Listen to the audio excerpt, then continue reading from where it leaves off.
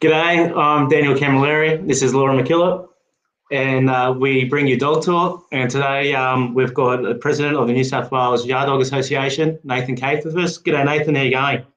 Good, Dan. Good, Laura. How's it going? Pretty well, thank you. Well, thank you. So to give our listeners out there a bit of an idea of what we're going to do here, we've got a list of questions we're going to ask Nathan. Feel free to send a message in if you want, and Laura can ask questions to Nathan as we go. If we get flooded, obviously we might not get to all of them, but we'll get to what we can. We don't want to take up your whole night either. So, Nathan, thanks for giving us your time, mate. Do you want to tell us a little bit about yourself and where you're from? Originally from Sydney. Moved out of Sydney sort of in my early 20s. We live in a small town just outside of Cowra called Coorawappa. I manage a trade lamb enterprise. So we've got a 4,000 head lamb feedlot. We target mainly the domestic market, and we look to probably trade somewhere between 25,000 lambs a year. We've just actually gone into purchasing some breeding ewes, so that probably adds another dynamic to the property. And yeah, that probably covers pretty much where we are and what we do here. You've mentioned we a few times there, Nathan. You've got a few people there helping you out. I've got 2 on full time. I get a couple of casual guys in to help sort of when we need it. Probably October through to March is probably our busiest period. October sort of starts with, lambs coming in, processing lambs and whatnot. And I guess from there on, it's more, induction into the feedlot, weighing lambs, sort of getting them ready to go out the gate. So, really busy period for 6 months. And then it sort of seems to, tapers off a little bit, just sort of heading into autumn. Yep. And how do your dogs make your day-to-day life much easier, and why?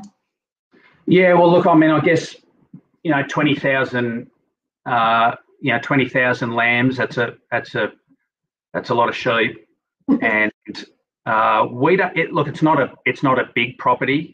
We're probably close to sort of 4,000 acres, very flat, sort of down where we are. And I guess we run reasonably big mobs. I think a lot of you would sort of realise that obviously working lambs, predominantly lambs, that's a different dynamic to sort of older sheep or ewes and lambs and whatnot. So for me, tend to sort of need a bit of a specialised dog for that. The yard work's generally pretty good. Getting them sort of in from the paddocks can be a bit of a challenge, because we tend to get the lambs, brought to us, weaned straight off mum. So you can sort of imagine what they're like, when they get here. So it takes a little bit of time, a little bit of education of the stock. But after a while, they sort of understand the routine and whatnot. And I think the dogs play a very big role sort of in the education of the lambs. And look, I guess I heard the other day, actually on the radio, they were talking about drones potentially sort of coming in and taking over a lot of that sort of mustering type work. And I just, knowing the layout of our farm here and whatnot, I mean, and how difficult it can be. We might have a paddock of 1,500 to 2,000 lambs. That can be a real challenge. So you certainly need good dogs and to sort of get through day by day. I couldn't see any other alternative, to be honest. And you mentioned 20,000 sheep. You're not going to go hungry there during lockdown, are you? No, we're covered with lockdown. Yeah. No, we're all good there, and that's I think that's probably one of the rewarding things too, is to sort of put that effort in, that hard work in, and to be able to provide for your family at the end of the day with a product that you've helped get to the table, that's pretty rewarding. That'd be pretty satisfying. Yeah. And you spoke there about your dogs a bit, mate. How does the work you do actually influence the style of dogs that you need, and the type of dog that you from where you'd normally prefer? Or how have you drifted? Look, I guess my dogs have evolved quite a lot sort of over the years from where I started to where I'm at now. And I guess, look, there's no doubt that your environment dictates what type of dog sort of suits you. You could run a dipping business and have that contracting side of work, and you're probably going to target a particular type of dog to get you through the day. I guess here I tend to find that I prefer a better outside dog, or one that can really think for himself outside. We do a lot of mustering, and yeah, I tend to find that our biggest challenge, if anything, is actually getting stock into the yards at times. But then in saying that, we do a massive amount of yard work. But I tend to find that probably that over-the-top type dog that works in the yard with a lot of bark and a lot of push and a little bit busier probably doesn't really suit what we do. It tends to sort of work and have a negative aspect on our lambs. It's funny you say that, Nath. Sorry to cut you off. When I first got into yard trialling, a particular gentleman from around your area, very wealth of knowledge, and he said to me, he pulled me aside at a trial once. He said, Dan, all you need for this yard dog stuff is a paddock dog that can back and bark and knows where to be. And that's something I think about all the time. And it's funny, like you're talking about how important your paddock work is, but you don't want that full-on yard dog. So that kind of suits exactly what you're looking for. Yeah, look, I think so. What I sort of tend to describe it to people, I mean, my dogs can back and they bark and they work the yard, effectively. Like they certainly aren't afraid to be in the yard and whatnot. But I tend to find I'm probably choosing or selecting dogs now more on how they position themselves in the yard and the effect that they can have on sheep, sort of to get the desired outcome. And so my dog certainly wouldn't be described as a yardie type dog. I guess it's sort of striking that happy medium as best you can is to get that outside ability and that yard work. And I think most people generally tend to sort of try and get that all-rounder type dog. And it's probably fair to say that some of mine might lean, more toward the yard, and then some might sort of lean more toward paddock work. But that's sort of what I try and target. And I just find that's, for me, day to day, that's probably the most effective dog for me. Yeah. So you've obviously been the president of the New South Wales Yard Dog Association for 12 months now. How and why did you get involved with the association? Yeah, look, it's probably about 8 months, January. But look, I guess, look, the association really means a lot to me.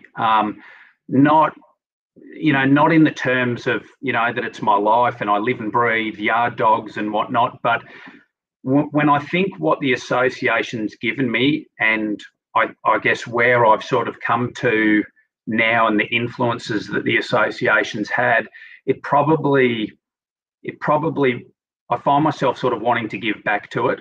And I guess, look, I started off trialling, running a few trials, like especially when I was sort of in the Burrawa area. I was running a few trials, and I guess that was a way of sort of giving back a little bit. And it is rewarding to put a trial together and have your mates and have members come and sort of participate and see the day go well and them enjoy themselves. And I guess, look, I didn't go into the president's role with anything specific to achieve. I'd never actually been on the committee before, so it's all very new to me, and I'm certainly not a political type person. So I guess it was really just being able to give back. I thought I had something to, worthwhile to contribute. Our president of 3 years, he was stepping aside, and I spoke to a couple of the lads that were, had been on the committee, and we just sort of put the idea around, and here we find ourselves being the president of the association. Well, I haven't heard anyone complain yet, mate. So you're doing a good job by all accounts, and we witnessed it firsthand. So hats off to you, mate. It can't be an easy job, especially in times like these when you're making hard decisions to cancel trials. Sometimes at pretty much last minute, or cancel ahead of trials that still got a bit to go, but just for safety of the community, and it's not an easy thing to do. No, look, it's it was a baptism of fire, the first probably 2 or 3 months. I think we've found our feet a little bit now. Look, COVID hasn't made it any easier. But look, I've got great support throughout the committee. Our aim initially was to keep trials running as long as we could, because I think it's important. It is important that we continue to provide that outlet, especially for guys. They do a lot of work through the week on farm and whatnot, and I think the trials sort of provide a little bit of a getaway for them, somewhere where they can, they come and they converse, and there's like-minded people and whatnot. And so I guess our aim to a certain point was to keep the trials up and running. But look, there came a point where we felt like it was getting harder to manage. And so I guess we just needed to do the right thing by our members. We needed to do the right thing by the community, or their communities. And we had a committee meeting. We didn't take it lightly.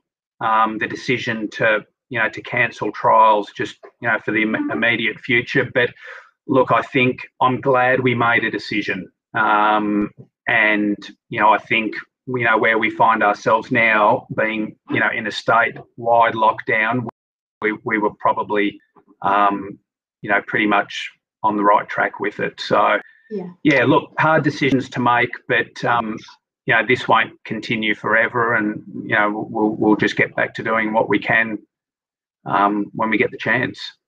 Yeah, and you touched there on about guys being on farms, or guys and girls being on farms and a bit isolated and whatnot at the time, and it's something that's we've spoken about before. It's pretty personal to me. The year I've had, having that camaraderie around, that friendship, because it's pretty important to have your mates around you at times of need, and when you're a bit quiet and things aren't happening a lot, or you feel a bit isolated. I think that's fantastic.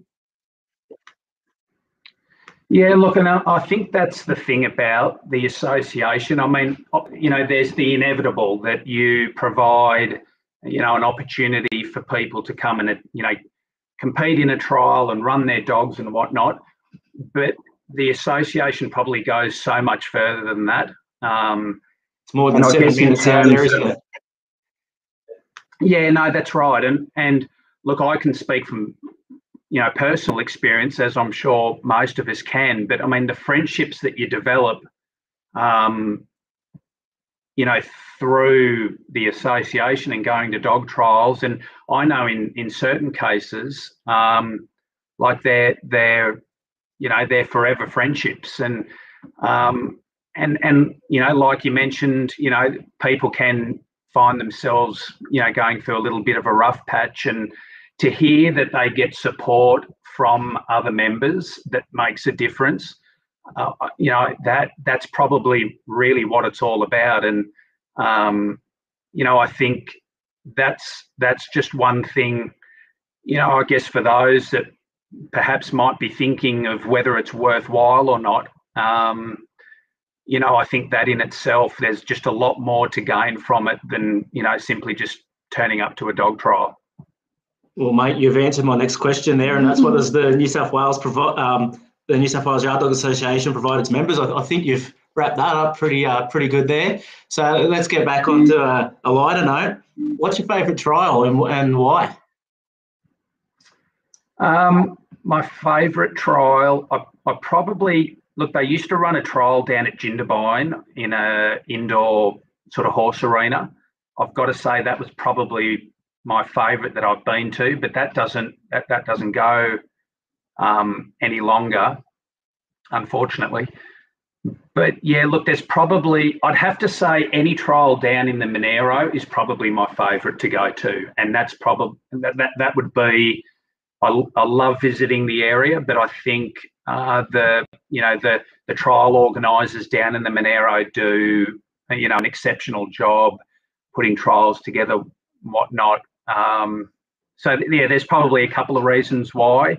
And you know, obviously that's not to say that I don't enjoy, you know, going to other trials. I think Peter Armstrong at Oberon, he does a terrific job up there with Ian Rudder. You know, that trial's only getting better and better. So, you know, I like going to that one. Yeah, but, you know, at the moment, there's probably no specific one trial. I'm probably lucky to make the, you know, most of the trials I'm getting to at the moment. But look, I'll just to go back to the other question, just about, you know, what the association offers members. Look, just another thing too, which I think is important to get out there. I think what the association offers in terms of dog trialing, handling dogs, stockmanship and whatnot is just another, like it's a standard of how to go about doing that. And that's not to suggest that there aren't other stockmen that have standards with their dogs and how they work stock and whatnot. But I think, you know, for a lot of the young people coming into the industry, and if you think of the, you know, the knowledge and the experience that's around a lot of the handlers that are trialing, you know, seeing them handle dogs, seeing good dogs work, and I think you take that with you to your everyday job. Yep. I know for me that was certainly the case, and yeah, it's working to a standard, and I think that benefits you day to day with the way that you handle stock, with the way that you probably in turn handle and train your dogs. So yeah, I just wanted to make that point because I think that's, you know, that's probably one of the most important thing, especially for people coming into the like the agricultural industry.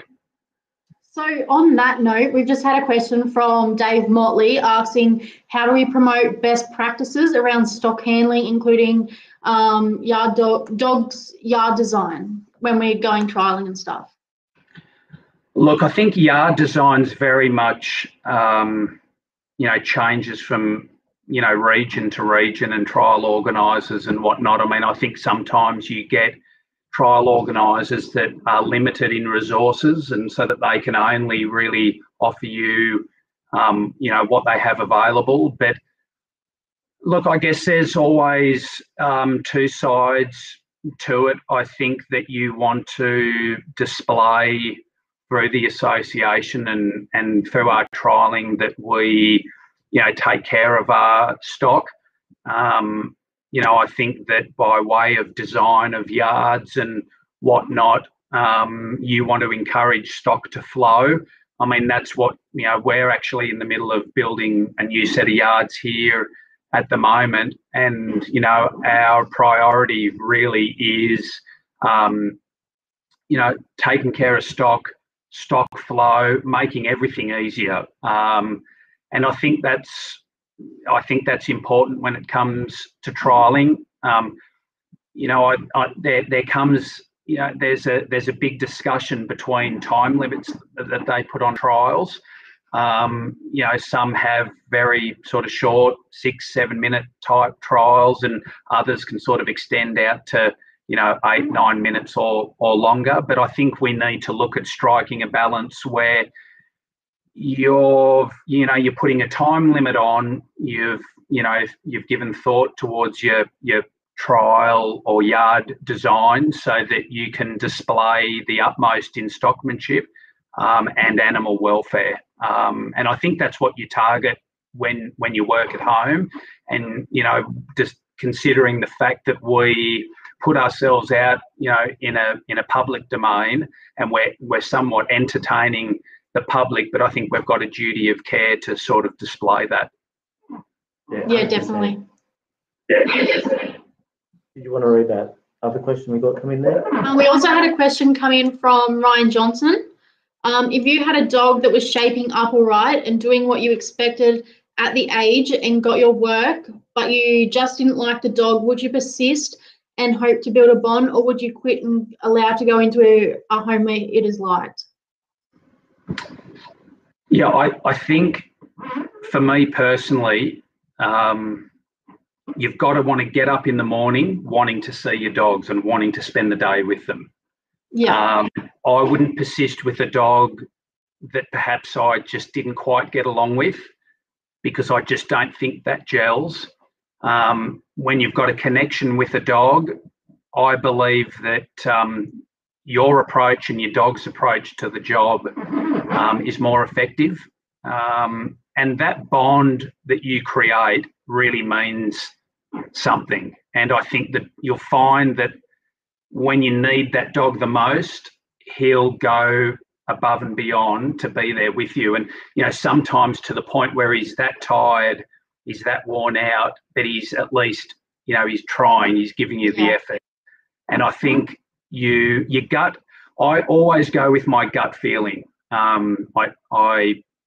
I've learnt to trust my gut, and for me, it never hurts to sell a bad dog. And if you can sell a dog on to a good home and it suits that person, I think that's just as rewarding as if you were keeping them yourself.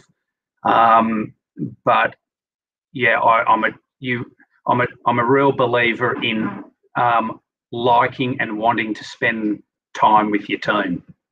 Pretty hard to spend a lot of time with a mate that you don't get along with, isn't it? Turning up and work with them every day. We spent a lot of time with each other over the last couple of months now, and if we didn't like each other, it'd be a bit hard to rock up and like brother and sister these days. So work together. A few arguments here and there. No headlocks yet, so it's all okay. No, I get that. I suppose that's one of your ones there.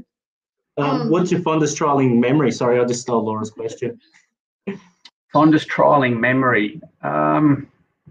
It'd have to be in New South Wales, wouldn't it? Yeah, look, I came second in New South Wales with my original trial dog, Capri Dooley. Yeah, that was at that Jindabyne trial, actually. That was indoors, wasn't it, Nathan? Yeah, that was indoors. That's probably my fondest memory. I mean, he's my ultimate dog. He's by no means my best dog, but he's the dog that means the most to me. So probably a little bit of sentimental side to that moment.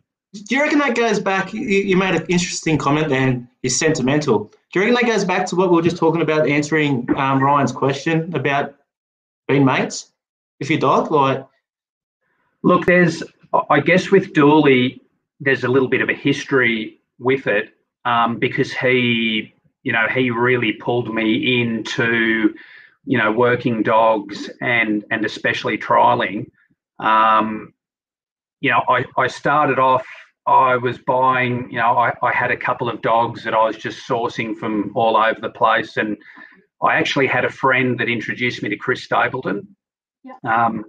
And he took me over to Chris's. And at the time, Chris used to hold an on-farm ram and dog auction.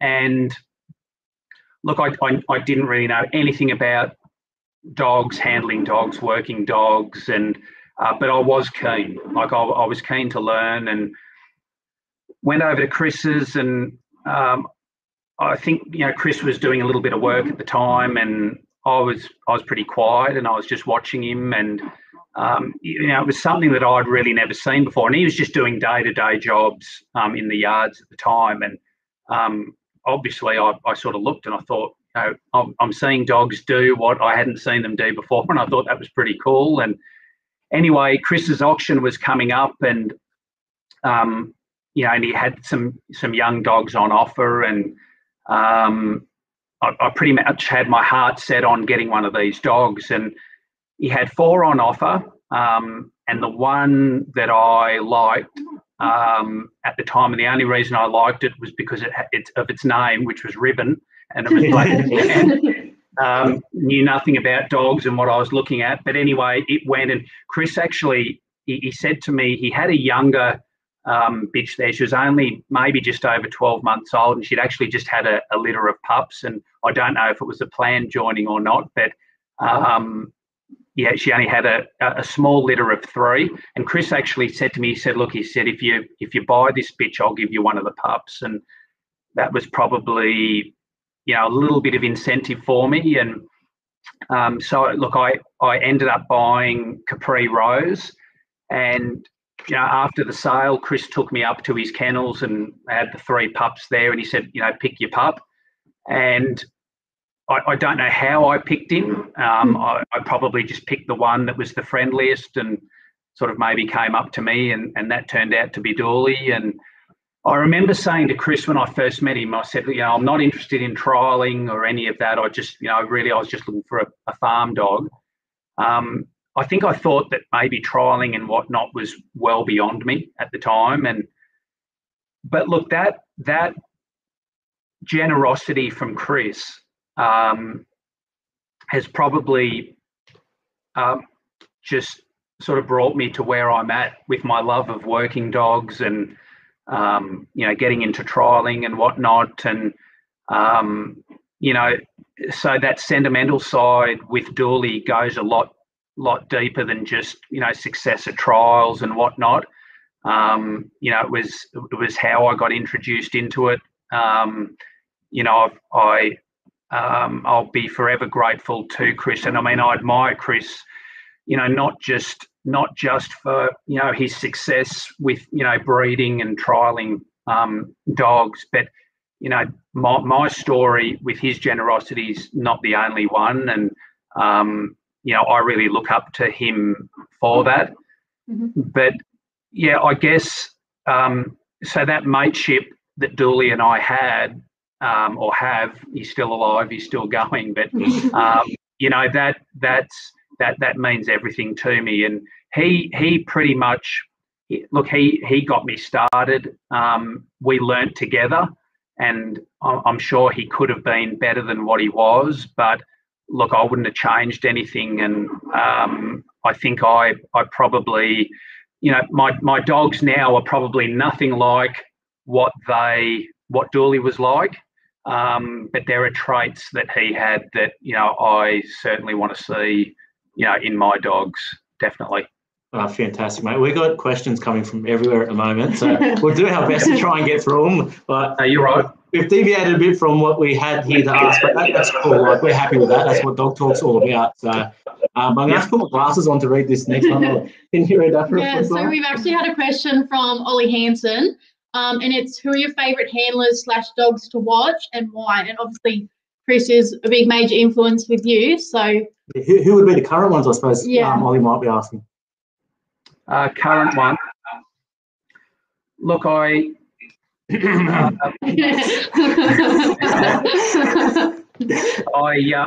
guess I'll talk about a few people that have had influence on me, and obviously I've mentioned Chris, but Michael Johnston probably has had the most profound impact on me.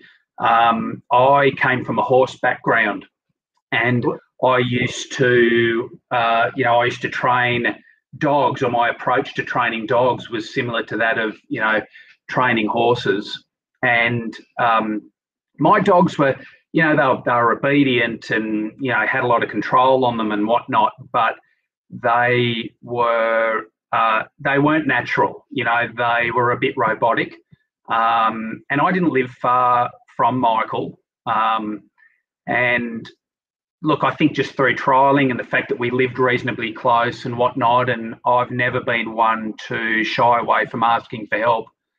And so, yeah, I started going over to Michael's. Look, I probably would have been over there. I would have been a nuisance, to be honest. And, you know, making, you know, phone calls and going over there. And I think what he taught me was the importance of striking a balance. It's one thing to have control, but you need that dog to still be able to think for himself. And I've probably gone complete sort of 180 in terms of that, because I am less of a dog trainer now, and I probably try and breed for specific traits that I want to see. And, you know, I won't go out and teach a dog to cast. I want to see him cast naturally, and you know, things like that. And look, I'm not saying that Michael's pushed me, you know, totally to that point, but he certainly had a profound effect on my approach to to working dogs, training dogs, and whatnot. And I think that's probably the foundation. And from there, like Ashley Corkill, he's you know, he doesn't trial a lot anymore, but, you know, he would be one of the best handlers that I've seen. And it's because, you know, he knows what he likes in a dog, and, you know, he does that, you know, that day to day. He knows what makes a good work dog. And look, he had a dog called Marabou Roy, who is probably my ultimate dog in terms of a dog that I've seen work-wise, trial and whatnot. He's probably my standard in terms We've of what spoken about Roy before. So yeah, what I try and target in terms of breeding. But that dog, you know, and Ash and I sort of talk often about dogs and all sorts of things like that. But Ash isn't one of those that goes out and specifically trains a dog.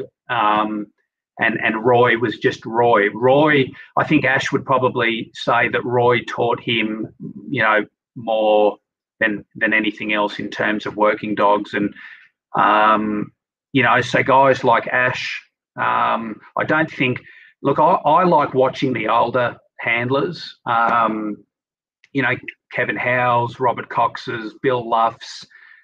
You know, you can't buy that knowledge and that experience. And you know, I just like watching them work a dog. And there's a little bit of old school stuff in there. I sort of tend to lean more towards their older school way of doing things. But, you know, and I think there's younger guys coming through now. Jake Nowlan, for example, you know, I don't think you would find anyone that puts a better handle and a better finish on a dog than Jake.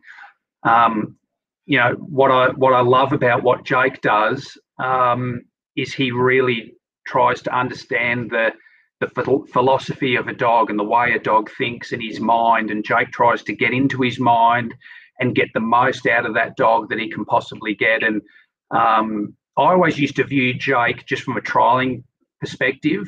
You know, I'd see him at a trial and obviously competing and whatnot, but I had Jake come out to give me a hand there for a couple of months during our busy season, and that on the flip side, seeing him work and work those dogs here at home probably gave me more of an appreciation for, you know, not just Jake's dogs, but, you know, his ability as a handler, because I think I assumed that by watching him at a trial, he would, you know, his dogs might be a little bit robotic, but, you know, I saw those dogs work, you know, as naturally as what you'd see, you know, a lot of other dogs. And, you know, so just opportunities like that. look, I don't think it's really fair to sort of single particular handlers out, because I think in New South Wales we're probably blessed to have such a. Oh, look, I think across the spectrum we probably have, the best handlers and the best dogs. That's not to suggest that there aren't those handlers and dogs in other states, but I think when you turn up, quantity and just turn up to a trial, to an open trial or a championship trial, and you could probably easily count on two hands who could possibly take it out, and it's. I think the standard is very, very high.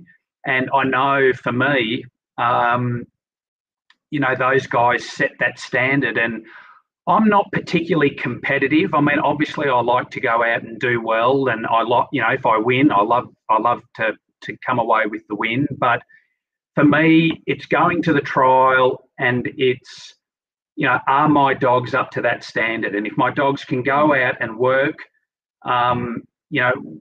work to that standard, where I guess that lets me know where I'm at in terms of where I'm heading with my dogs and my handling and whatnot.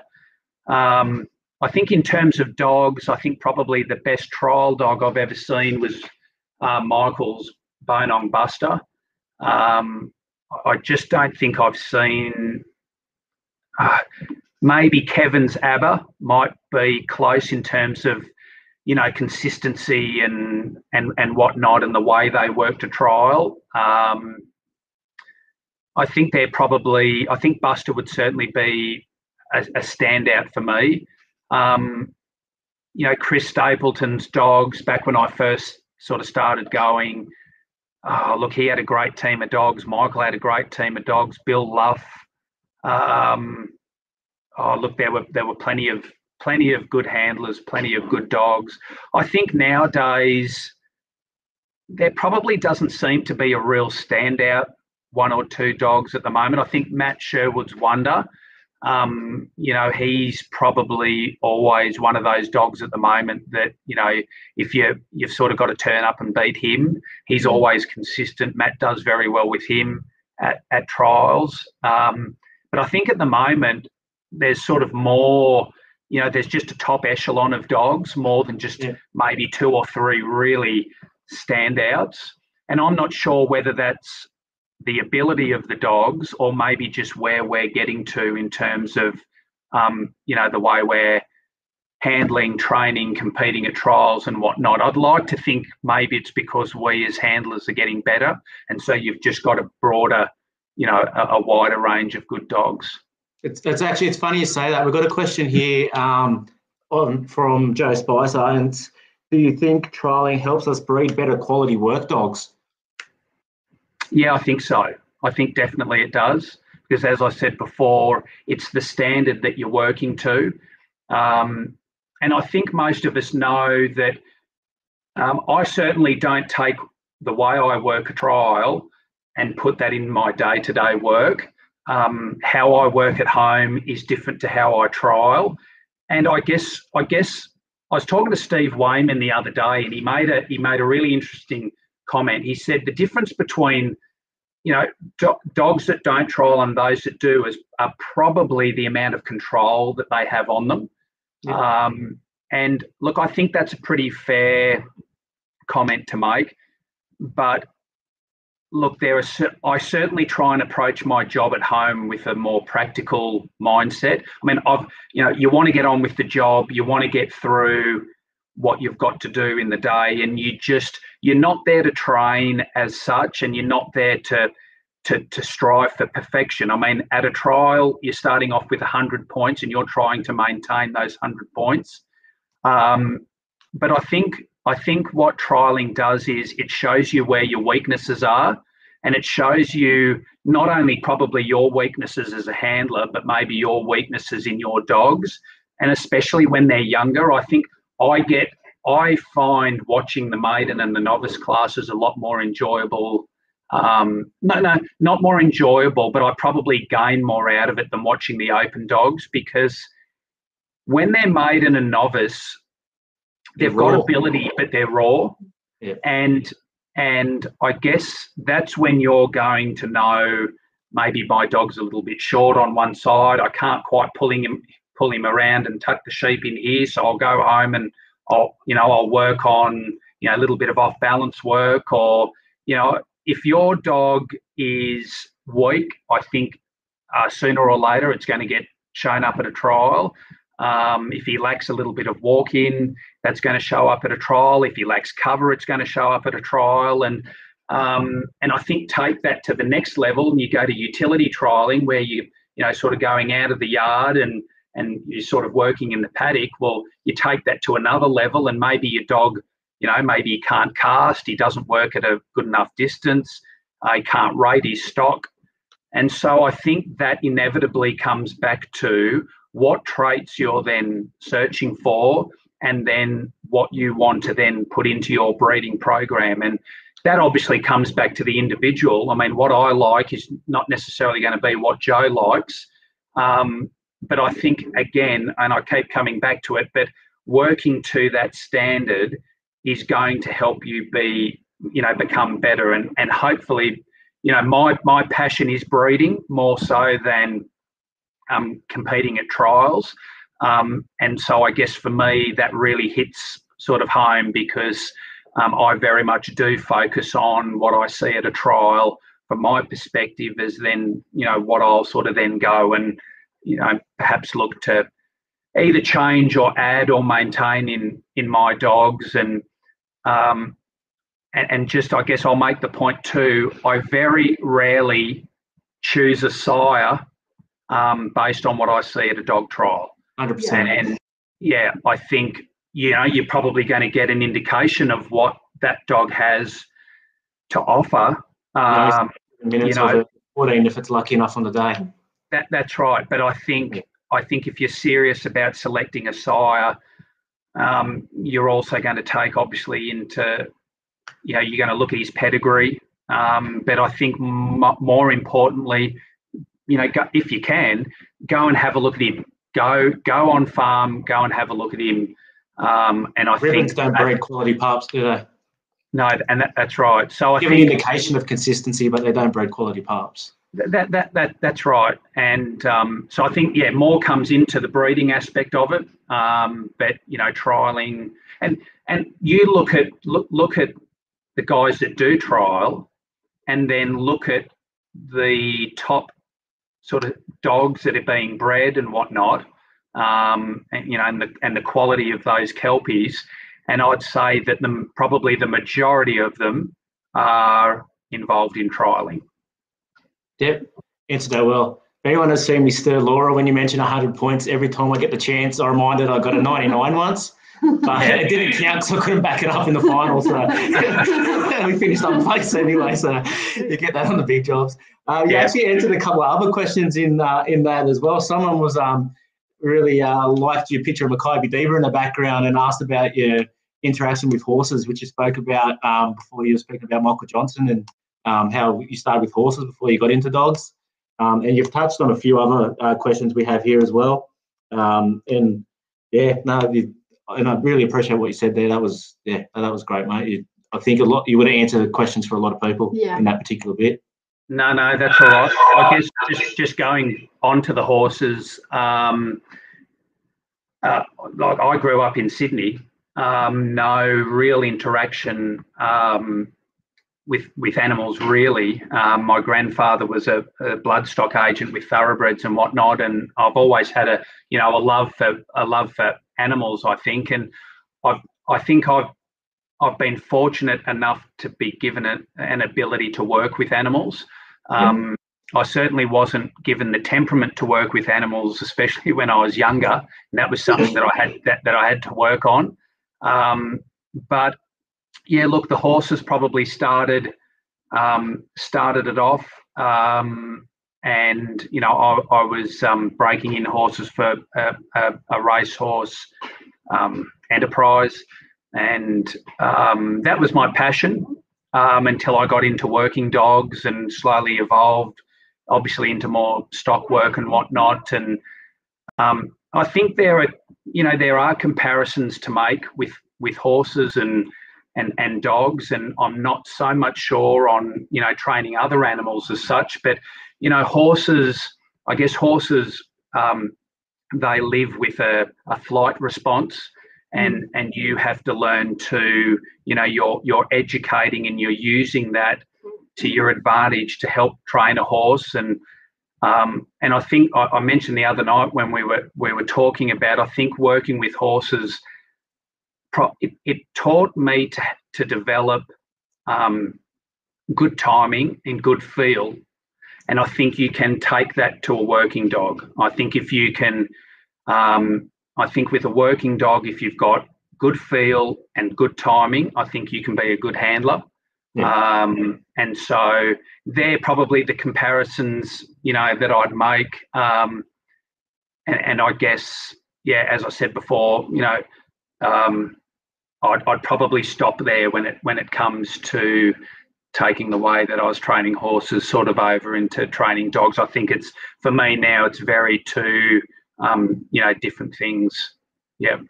Sorry, mate, the questions are actually flowing in pretty hard here. No, go ahead. Over expense, people of no, go ahead. Expecting. What did you want to ask there? Those of us learning, how can we work on our timing?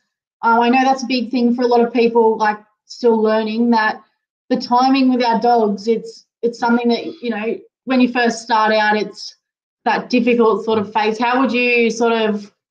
Can I make a suggestion with this one, Nate? So actually something that I observed recently with a couple of friends was timing. And I actually asked them to walk around and work the stock themselves before they put a dog on it to see the reaction of the sheep. And we had some pretty runny sheep, so it could have been interesting. But I think that pennies dropped. And I went, oh, shit, that's what my dog's saying? Yep. How... Am I on track there? Do you think I'm off track? Look, there are probably better people to answer these sorts of things than me, but I'll give it a go. I think some people are just born with timing. I think they're just naturally born with a gift. But in saying that, it's something that can be developed.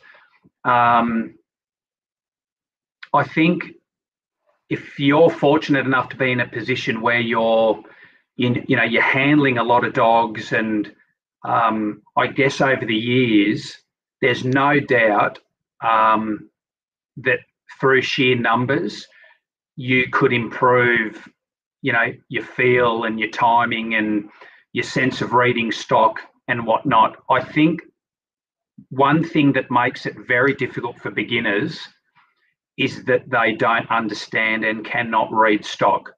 I think that's a big thing, and probably that getting out and getting around them yourselves and whatnot maybe gives you an appreciation from, you know, where you are creating a little bit of presence or pressure on the sheep and watching what reaction that you get. You know, so I think, yes, for some people that's probably very beneficial. And you've only got to think, you know, when someone has a bit of a bad run at a trial, and you know the sheep either won't go into the first force or whatnot. And normally at the beginning of a trial, you know, we sort of get there so the sheep don't think they've had a win. We try and get there and just sort of shape them up and sort of put them in. And you've only got to look at what it takes for 4 or 5 of us guys getting in there trying to chase the sheep and get in spots, and you sort of see all sorts of different wacky manoeuvres. You learn who's got some cover and who doesn't. That's it. I think that gives you, that really does give you an appreciation of the dog and what he's seeing and what he's doing at the time. And I think the best handlers, they read stock to perfection, and to the point that they know which sheep is going to offer them that desired response, and they can work that dog to influence that sheep. I mean, to me, that's bordering on masterful, and whether that's at a 3-sheep trial or whether it's in a yard trial. But, I remember recently at a Joe Spicer clinic, and one of the things that he even pointed out to me was, I don't watch my stock enough. I'm focusing too much on the dog and I'm not focusing on my stock enough. And I think you tend to fall into that a little bit, especially when you're working a young dog, because you're so wrapped up in, you know, is this dog doing the right thing? Is he putting too much pressure on? Do I have to get out there and sort of manage him? Got to give him his head a bit.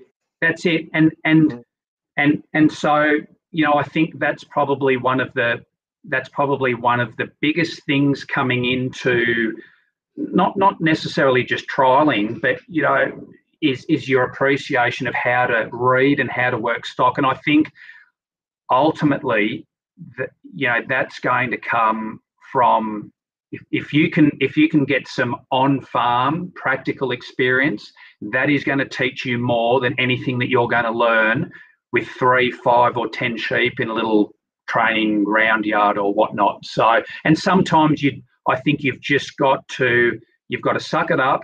You've got to throw your dog in the deep end, and you've just got to put yourself out of your comfort zone. And I think that's where you're going to do most of your learning. And I think most of us have probably been in that situation. And you know what it's like to have a few stragglers, you know, up the top of the hills, and you don't have a dog that can, you know, it either can't cast there, it's got no vision to even look there and whatnot.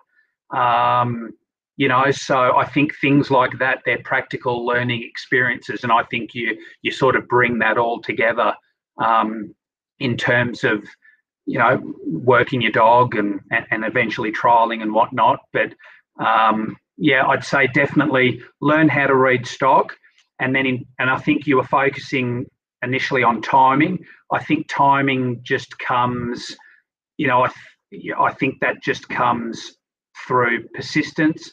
It's getting educated by sort of good handlers and whatnot, and sort of putting yourself in, you know, you may even find yourself sort of going through 1 or 2 dogs and maybe not doing the best job with them, but then the penny drops, you know, with your next one or your next one, and then you realise, you know what it takes to get that, you know, that outcome, that desired outcome. So yeah, that's as deep as what I can go into it, really. Pretty passionate about your dogs and learning from others and the people around you, aren't you? Yeah, look, I guess it probably consumes most of my life, to be honest. I mean, first and foremost is probably my family. I mean, that they mean the most to me, but after that, it's, you know, I get up every day and I go to work, and most of those days, or a lot of those days, involve, you know, working dogs. And you know, I don't want to get too deep into it, but my best friendships are through dogs. Yeah, I guess my successes have come through dogs. You know, I feel I've got a really good job, but that's come through the dogs. You know, I think one of the things that I probably get the most out of, or I'm most passionate about, is probably breeding dogs that suit people and go on to do a job, and they get benefit out of it and they like it. Because I really do try and put a lot of thought behind what I'm breeding. And I guess first and foremost, I'm breeding for myself. I mean, that's just the way it is. But to have other people come to you because they find that those dogs also suit them, and you know, that's really rewarding. That makes it worthwhile. And I actually get more out of watching people at trialing dogs that I've bred than actually getting out there myself and doing it. So yeah, so look, I am passionate about it, but it really means a lot to me. And I think that's probably the reason why I threw my hat in for the president's role, because I want to try and bring that passion to the association. And I think we've got, you know, I think there are so many different avenues we can take to, I'm not suggesting anything's broken and that we've got to fix anything, but I think we can just take it to new heights. And I'd like to sort of see it sort of reach new heights. And if I can be, involved in that, well, that would really mean a lot. So I certainly didn't do it because I've got the time to do it. But yeah, look, it's one of those things that, I felt like I just wanted to, give my all to, and and we'll just see what the outcome might be. Oh, very cool. You mentioned time there, mate. The rumours of you turning up at brunch time from a few of the boys there, that's not true, is it? No. I'm up and out there before everyone else. Yeah, okay. Yeah. So he tells us now. I can witness that firsthand. That's all right. That's all right. Yeah. Mate, where do you believe is Dog Talk's spot in our community? Like, where can we help our members? Look, I think, well, there's no other website that caters for what you're planning to cater for. Yes, there's social media and other, other social media platforms, probably Facebook, and to a lesser extent some of the other ones. But I think through Facebook, look, there are a whole heap of different working dog discussion groups and whatnot. And look, I think sometimes there are good conversations made through Facebook and whatnot. I think that it can tend to get very personal on Facebook, and I think you can draw in people that maybe aren't necessarily as passionate about dogs as others. And I think maybe what Dog Talk has to offer is you're going to bring people that are genuinely passionate about what it is that they do and perhaps what they're seeking, and they're going to go to the effort to log in, become a member and participate.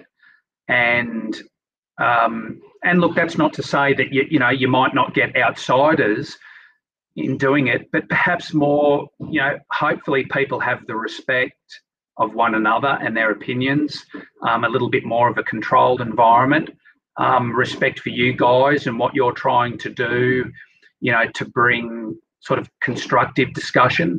Because I think, for me, too often, on some of these other ones, there's too much tearing down. And I think this is probably a place that you can, build others up and, put educational product on there that someone might want to see how they can more effectively get a pup to start balancing up. So you might have a David Motley video on there that perfectly shows how they can then get in there and start balancing a pup up. Or, how do I get my dog, barking on command? And so maybe Ben Costa puts up a video and, he's set up a dog, in a position that, helps him get them to speak on command and backing and whatnot. And I think if it can become more of an educational tool and somewhere where we can sort of learn off one another, that's probably where the unique side of it is. And that's exactly what we want it to be. Like, our biggest fear is with that is social media can shut things down so quickly. That information is lost, and our idea is that we get to store it for future generations. Yeah, 100%. And I mean, look, you can see, we have no control of how social media works. I mean, they can drop you, in an instant. And I think, that's I think just the brainstorm idea that you guys have had, to put something like this together, you've to be commended for that, because I can understand it probably hasn't been easy and it comes at an expense and whatnot. And but if there's anything that we probably know about the dog community is we like to support others. And I think for those reasons, you'll find that, you'll get a lot of support. And, you know, I hope for your sake and for everyone's that this just builds and builds into something, you know, greater than hopefully what you anticipate. Well, when you started there, I was like, geez, we should got you to write our mission statement. A mission statement than us. So I was pretty impressed with that. So no, and thanks, mate. Like you said, you know, we were concerned at times of the criticism we might cop, and you know, we probably ummed and ahed a bit until we got a pretty good kick up the backside to do something with our time. So it's, you know, hearing things like that and the support that we actually have received from the working dog community, that, you know, like, I think they have seen our vision and what we want to do, and you know, we just want to preserve it and, you know, just do the best we can and let everyone remember, like, try and be the best person you can while you're out there. You know, you mentioned about people copping floggings on social media. There's no need for it. So hopefully by going to the effort of logging into our website, it keeps a lot of those people that aren't fair income and just want to tear others down out of what we do. Yeah, no, look, you know, I think that's one thing about, you know, when you turn up to trials and you know, as a whole, you've just got a great group of people that genuinely get along with one another, and that's one of the draw cards of it. And I know that, you know, I know that there are many in the association that, you know, that are going to back you 100%. So fingers crossed, mate. And no, thank you. And not just this association either. Like, I know tonight we're talking about yard trialing and kelpies and whatnot, but you know, like, one of my passions is 3-sheep trialing. You know, I want to go out there and do the best I can with the kelpie, and we want to encourage kelpie, collie, 3-sheepers, utility trialers. This page is for everybody. It's not for kelpie loving yard trialers. It's for everyone. So I suppose that's one message that we really want to get out there as well. So, you know, and if any time someone thinks that we're going down that direction, flick us a note. Like, we can't fix something that we don't know is broken. So, or what we may perceive as broken. So don't be afraid to speak up, because that's not, we don't want to go down a particular direction. We're open to everything. So what else we got there, Laura? If there was one person you'd like to see us sit down and do a Q&A with, who would you like that to be? Oh, putting on the spot here. Look, that's a hard one. I'd have to say Chris Stapleton. Yeah. And that may be a challenge, but if you can pull it off, you might crash the Dog Talk network. So yeah, any chance to to tap into Chris and his experiences and his knowledge and whatnot. I'd have to, and I guess the reason I answer that too is, you know, I don't know Chris, you know, particularly well, and he's probably someone that I would like to sort of just see, sort of sit down and just have a chat about those sorts of things. So yeah, I'd have to say Chris. Yeah. You just set me a challenge there, mate. I'll put it on the list. So good job. Chris, you're probably not listening tonight, mate, but I know where Barriga is, so we try and get out there. What else? Do you want to pick up something else from on here? We have a question here from Tracy Huxtable. Would you rate a dog good or bad if it would never make it to a trial but is a good worker? Can I have a crack at this one, Nathan, and get your opinion on it? I personally don't think there's such thing as a bad dog. I think there's different dogs in a way that they either work for us or don't. I don't know that answers Tracy's question, but that's, and I've probably changed a lot in the way I personally handle a dog over the last 6 months. Well, you've seen it firsthand. I've changed a lot in the last 6 months of the way I do it, and so I personally don't believe there are good and bad dogs. I believe it's that they either work with us or we work with them, and they suit us or they don't. But how do you see that?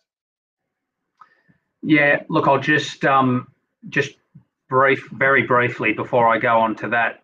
Tracy's actually in the UK, and look, she in herself is actually a wealth of knowledge in terms of kelpies and pedigrees and breeding over there. And I was fortunate enough, Tracy invited me to go over to the UK and, with her. And again, that's just another thing that, the dogs and whatnot sort of took me overseas, and I've, probably got a really great friendship with Tracy.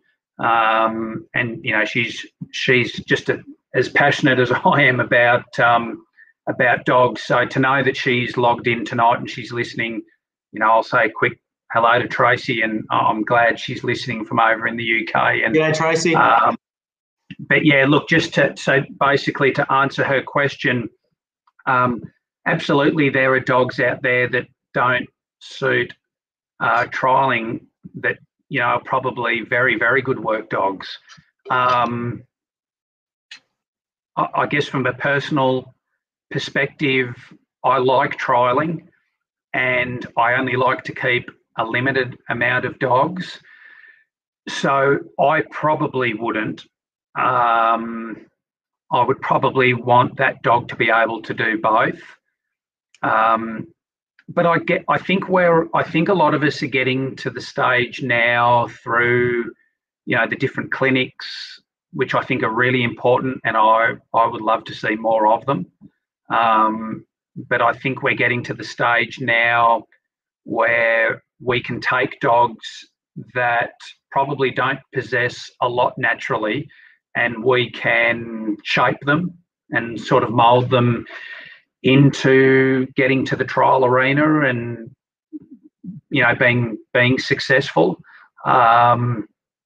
So, yeah, do I believe, though, that there's a difference between good dogs and bad dogs? I've seen some pretty ordinary dogs. Yeah, whether that could be changed by, their foundation or a little bit of better handling and training and whatnot, perhaps. But I think, yeah, Dan, look, you probably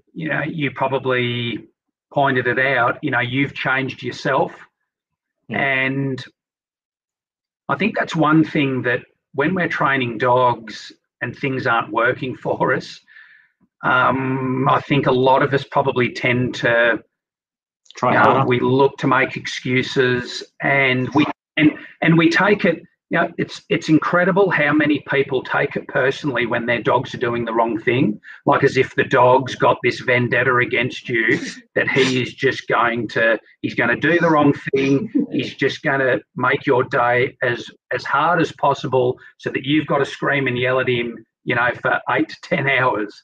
But I think very rarely, if ever, the dog, if he's not doing the right thing, that's probably time for self-analysing and go back to your foundation, or maybe you need to tweak a few things. I think that's probably where it comes back to more than anything. But yeah, I'd probably focus more on that. I think that the point that you made, Dan, that you changed yourself, has probably made more of a difference than anything else. So, and kudos to those handlers that can take those ordinary dogs and turn them into, the extraordinary dogs that, sort of work and trial successfully and whatnot, because it takes a lot of dedication. It takes a lot of time,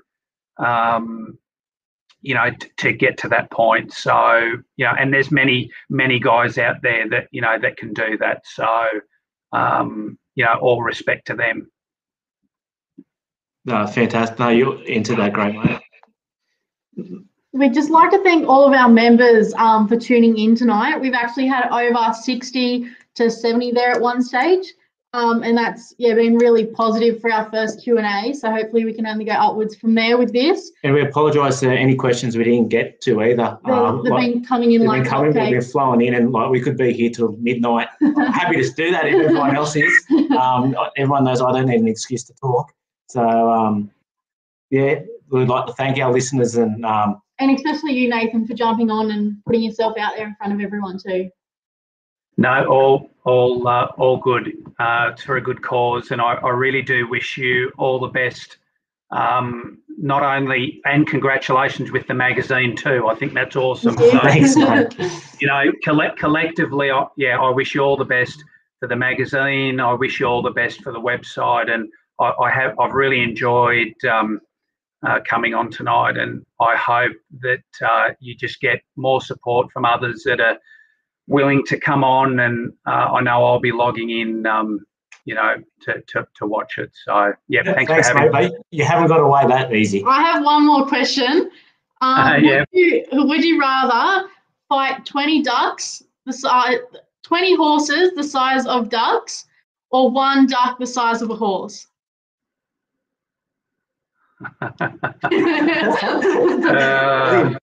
Got him. So 20 horses the size of ducks. Yep, or one duck the size of a horse.